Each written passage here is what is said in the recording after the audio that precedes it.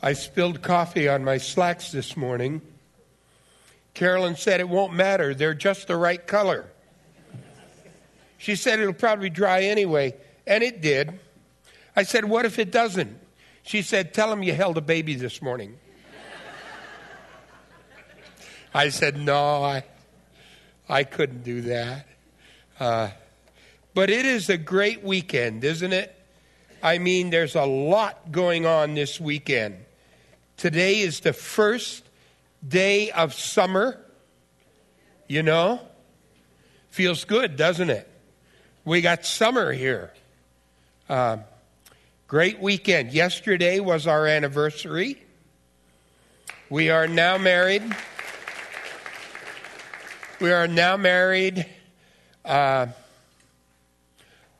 18,268 days, 51 years, and we were married on June 20th. I often say Carolyn and I were married on June 20th, and the next day was the longest day of the year. But not just for one of us, for both of us, you realize. It's a great weekend. It's Father's Day. Father's Day. I love Father's Day and I love Mother's Day.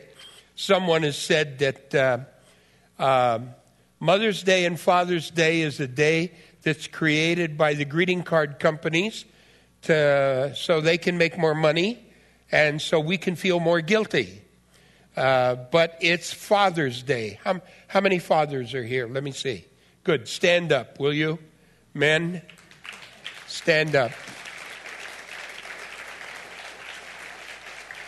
Stay on your feet because we want to look at you.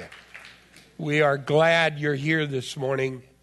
And I think that fathers are important as mothers, obviously.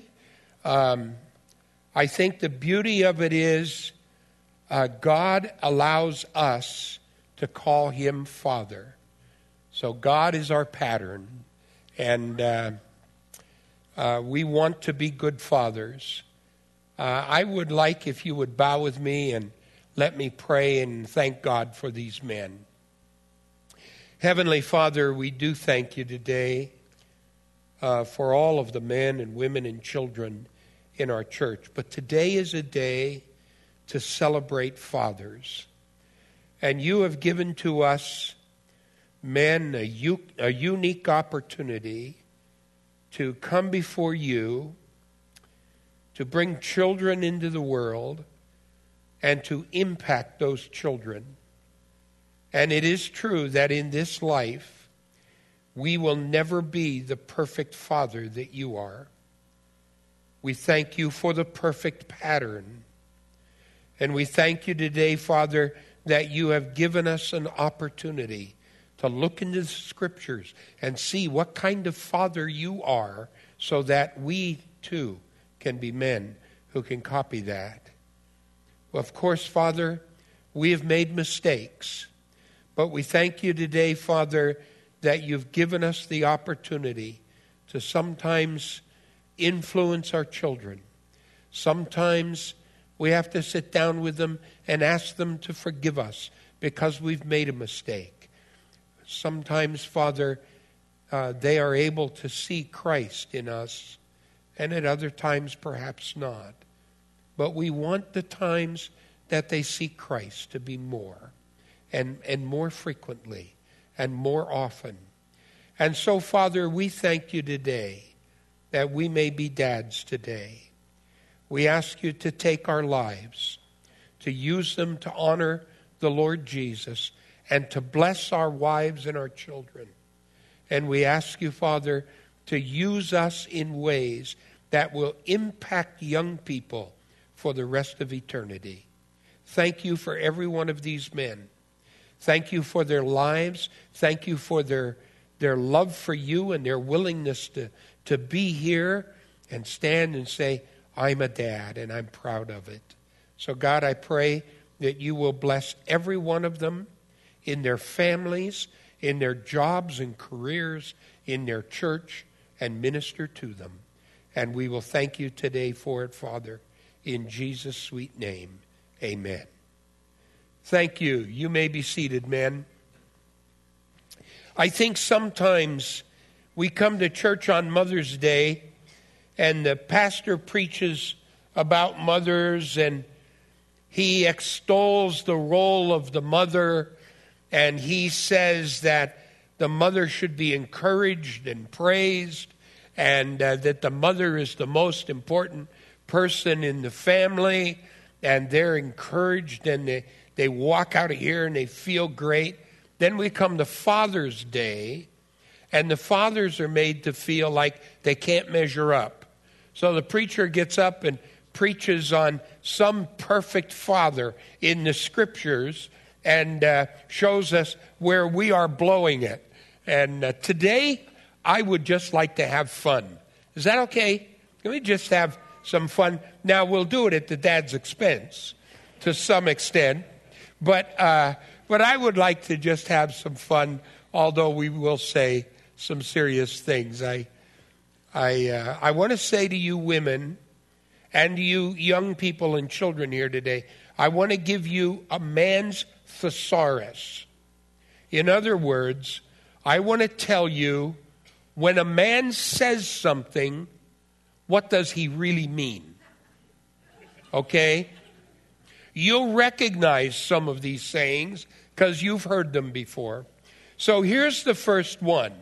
When a man says, it would take too long to explain that, what he really means is, I have no idea how it works. When a man says, I love this one best of all. When a man says, take a break, sweetheart. You work too hard anyway. What he really means is, I can't hear the game over the vacuum cleaner. When a man says, it's a guy thing. It's a guy thing. You wouldn't understand. It's a guy thing. What he really means is that there's no rational thought pattern to this at all. When a man says, you know how bad my memory is, what he really means is, I can remember the theme song to Hogan's Heroes. I can remember the phone number of the first girl I ever kissed. I remember the VIN numbers of every car I've ever owned. But oh yeah, I forgot your birthday. I like this one. When a man says, I can't find it. How many of you women have heard that? I can't find it. What he really means is, it didn't fall out of the sky into my outstretched hand and I'm clueless. When a man says, honey, you look terrific, what he really means is, oh, please don't try on another outfit. When a man says, I'm not lost, I know exactly where we are.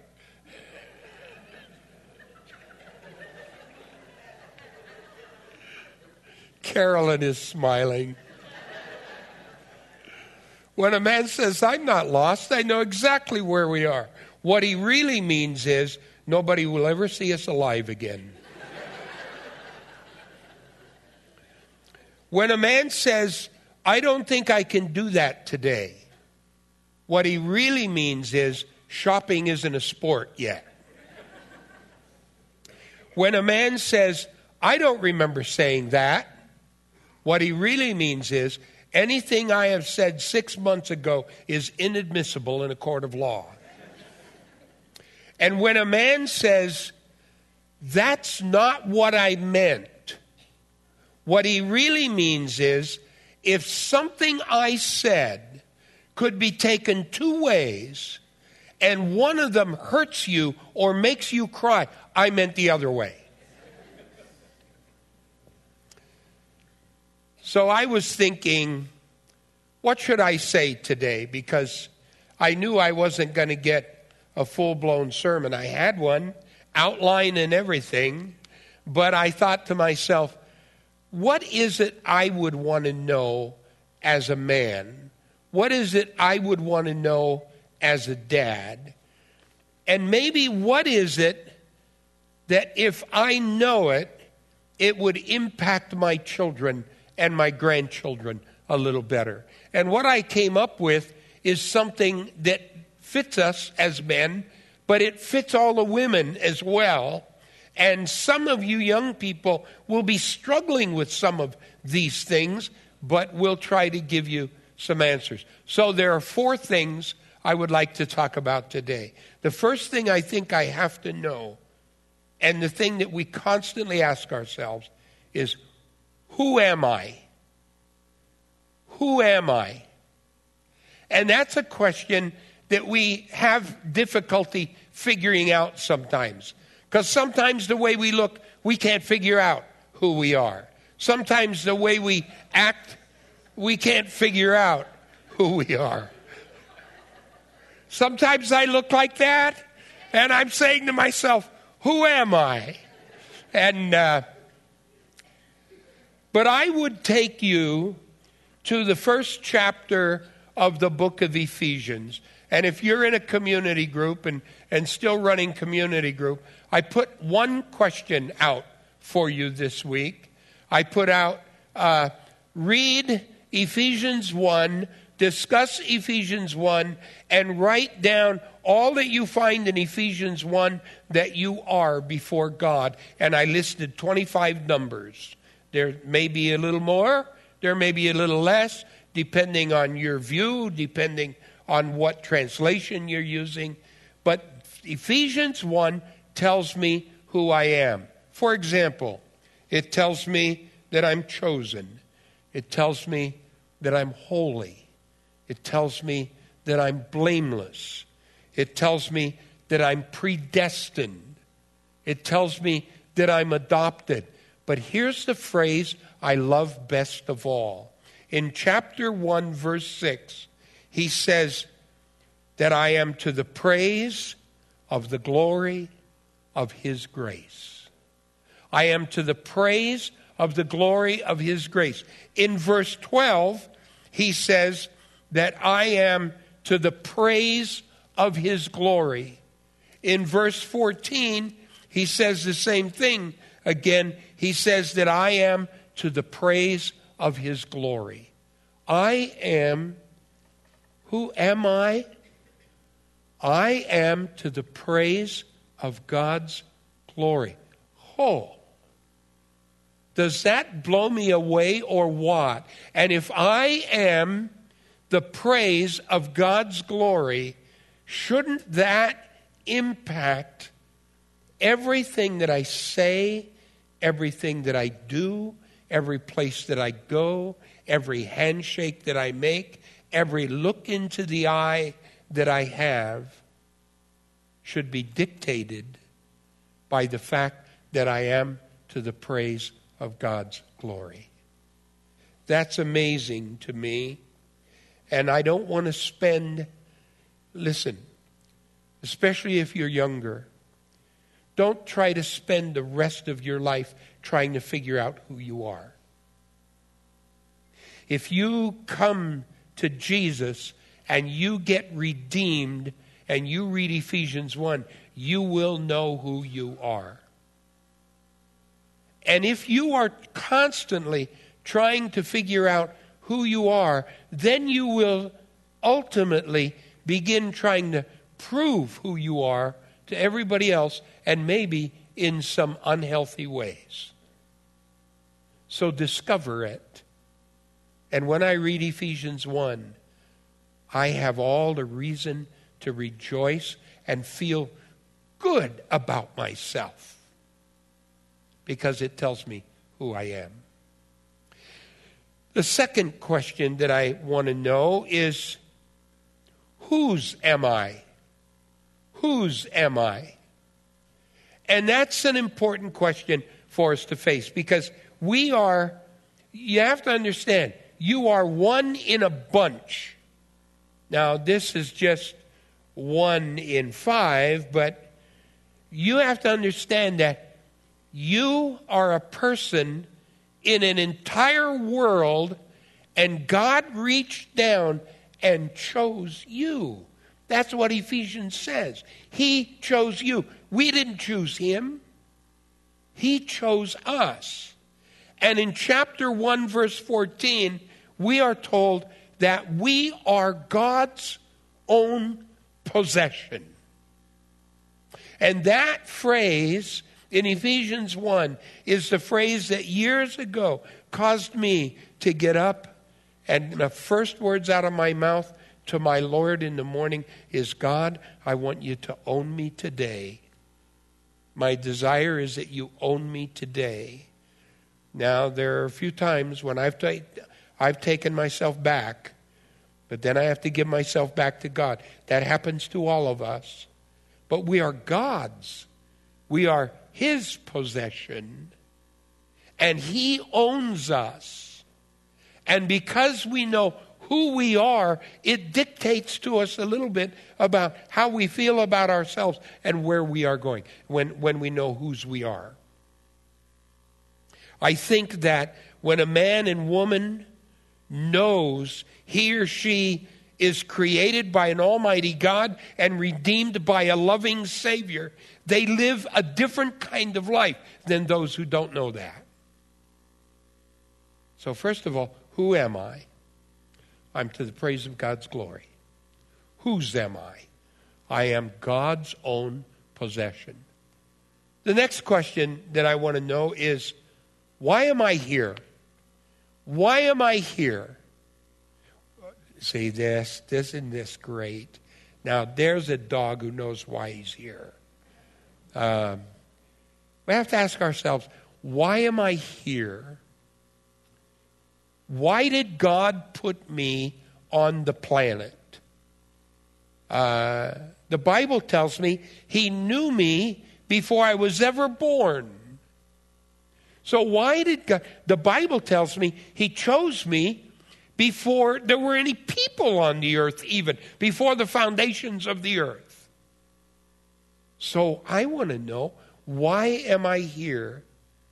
And I would give to you Romans chapter 12, 1 and 2, those verses that you know so well, that we are here to present our bodies a living sacrifice, holy and acceptable unto God, which becomes a reasonable service. That we are not to be conformed to this world, but we are to be transformed by the renewing of our mind. And as we are transformed by the renewing of our mind, we grow more in Christ. I want to know what my role is in life. Why was I put on the earth? Was I put here just to find myself, to express myself, fulfill myself, or was there a higher, nobler reason for me to be here? And then, lo and behold, I found out I should give my body to him. And I have to tell you that when I came to know Jesus, the pastor gave me Romans 12, 1 and 2. And so I started memorizing. And then I would go home and my dad would beat me up and I would end up being bloody. And suddenly I thought to myself, why is it I give my body to God? He doesn't seem to do a very good job with it. And then I discovered one day that God said, I want you to shepherd people. And I will never forget going to this little church, and my office was just off the platform, and there were no carpets or anything like that. And I'm sitting in my office one day, and I hear these steps coming up, and a knock on my door, and I open the door, and here stands this little girl, 15 years old, who'd just been beaten up by her daddy. And she said, I'm leaving home, and I'm never coming back again. And suddenly I realized why God put me on the planet and why he let me go through what I went through. Because I had something to say. The result is we have to discover why we are here. We have natural talents. We have spiritual gifts. And here's another important thing. We have to keep our priorities straight. All of my ministry life, I have said, here's my priority. God first. I want to make sure at the beginning of every day that me and Jesus are okay. I want to make sure at the end of every day that me and Jesus are okay. I want to make sure 100 times in between that me and Jesus are okay. Then my next priority is my family. Just last week, there was an important meeting that I needed to be at, but it was on Thursday night. And Thursday night is our date night. And I said, no, I'm sorry. I can't come to that meeting. But I went home and talked to Carolyn, and she said we could do date night on Friday night. So I went to the meeting on Thursday night. But family has always been my second priority. Ministry has never been my first priority. I love it. I eat it. I drink it. I sleep it. But my first priority is Jesus. My second priority is family. And maybe some of you men and women may be struggling with that. Maybe you've got that out of kilter, and you need to put profession or job in the last place. Well, here's the last thing. I want to know who I am. I want to know whose I am. I want to know why I am here. And the last thing is, I want to know where I'm going. Where am I going? It's obvious that we all have a future. Don't you love this? A flying beagle. Now, there's a dog that's going someplace. I don't know whether he knows where he's going, but he is definitely going. And I would give to you 1 Corinthians chapter 15. And it looks like this. We shall not all sleep, but we shall all be changed. The dead will be raised imperishable, and we shall be changed. This perishable will put on the imperishable, and this mortal will put on immortality. That's where I'm going. That's where I'm going. I remember Job, poor, beleaguered Job, suffering in darkness and pain, and sitting there with sores all over his body. In chapter 19, he says this, as for me, I know my Redeemer lives. And at the last, he will take his stand on earth. Even after my skin, all these sores, even after my skin is destroyed, yet from my flesh I will see God, whom I myself will behold with my eyes and shall see. And then he says, my heart faints within me at the thought of it.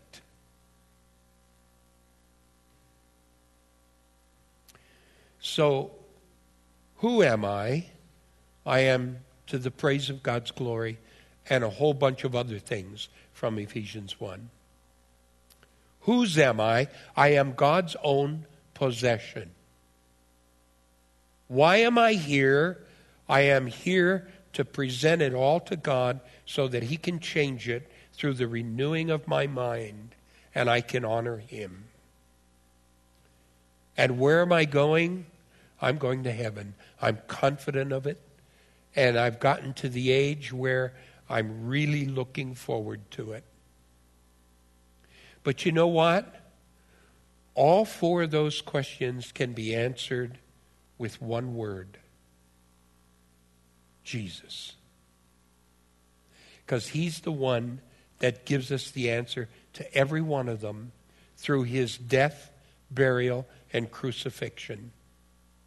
As His death and burial and resurrection, is that which brings us to the place where we know who we are and whose we are, why we're here and where we're going.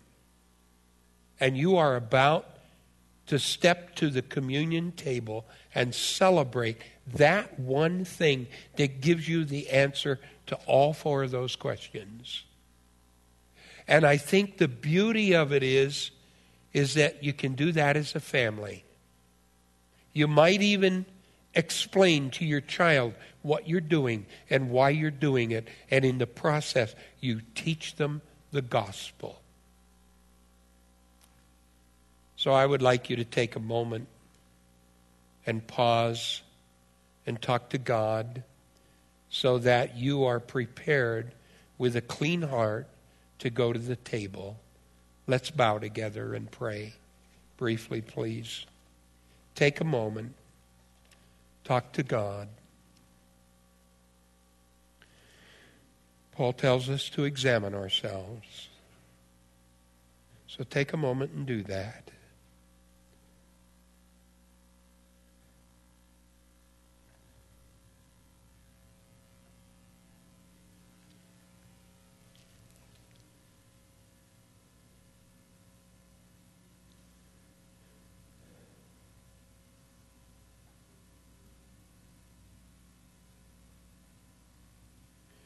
Our Father, we thank you today that we can know who we are, that we can know we belong to you, that we can know why you've put us here, and that we can know, Father, that we have eternal life set in concrete, and nobody, no thing can take that away from us. And we recognize this morning that it's because of what the Lord Jesus has done for us. So maybe, Father, there will be some of us that will go to the table and say, thank you, God, for letting me know today who I am. Some might say, thank you, God, for letting me know why I'm here. And God, we thank you for our Redeemer. We pray that as we celebrate his death, burial, and resurrection this morning, that we will do it with clean hearts, with clean hands, and that you will be honored in the process. We thank you in Jesus' name. Amen.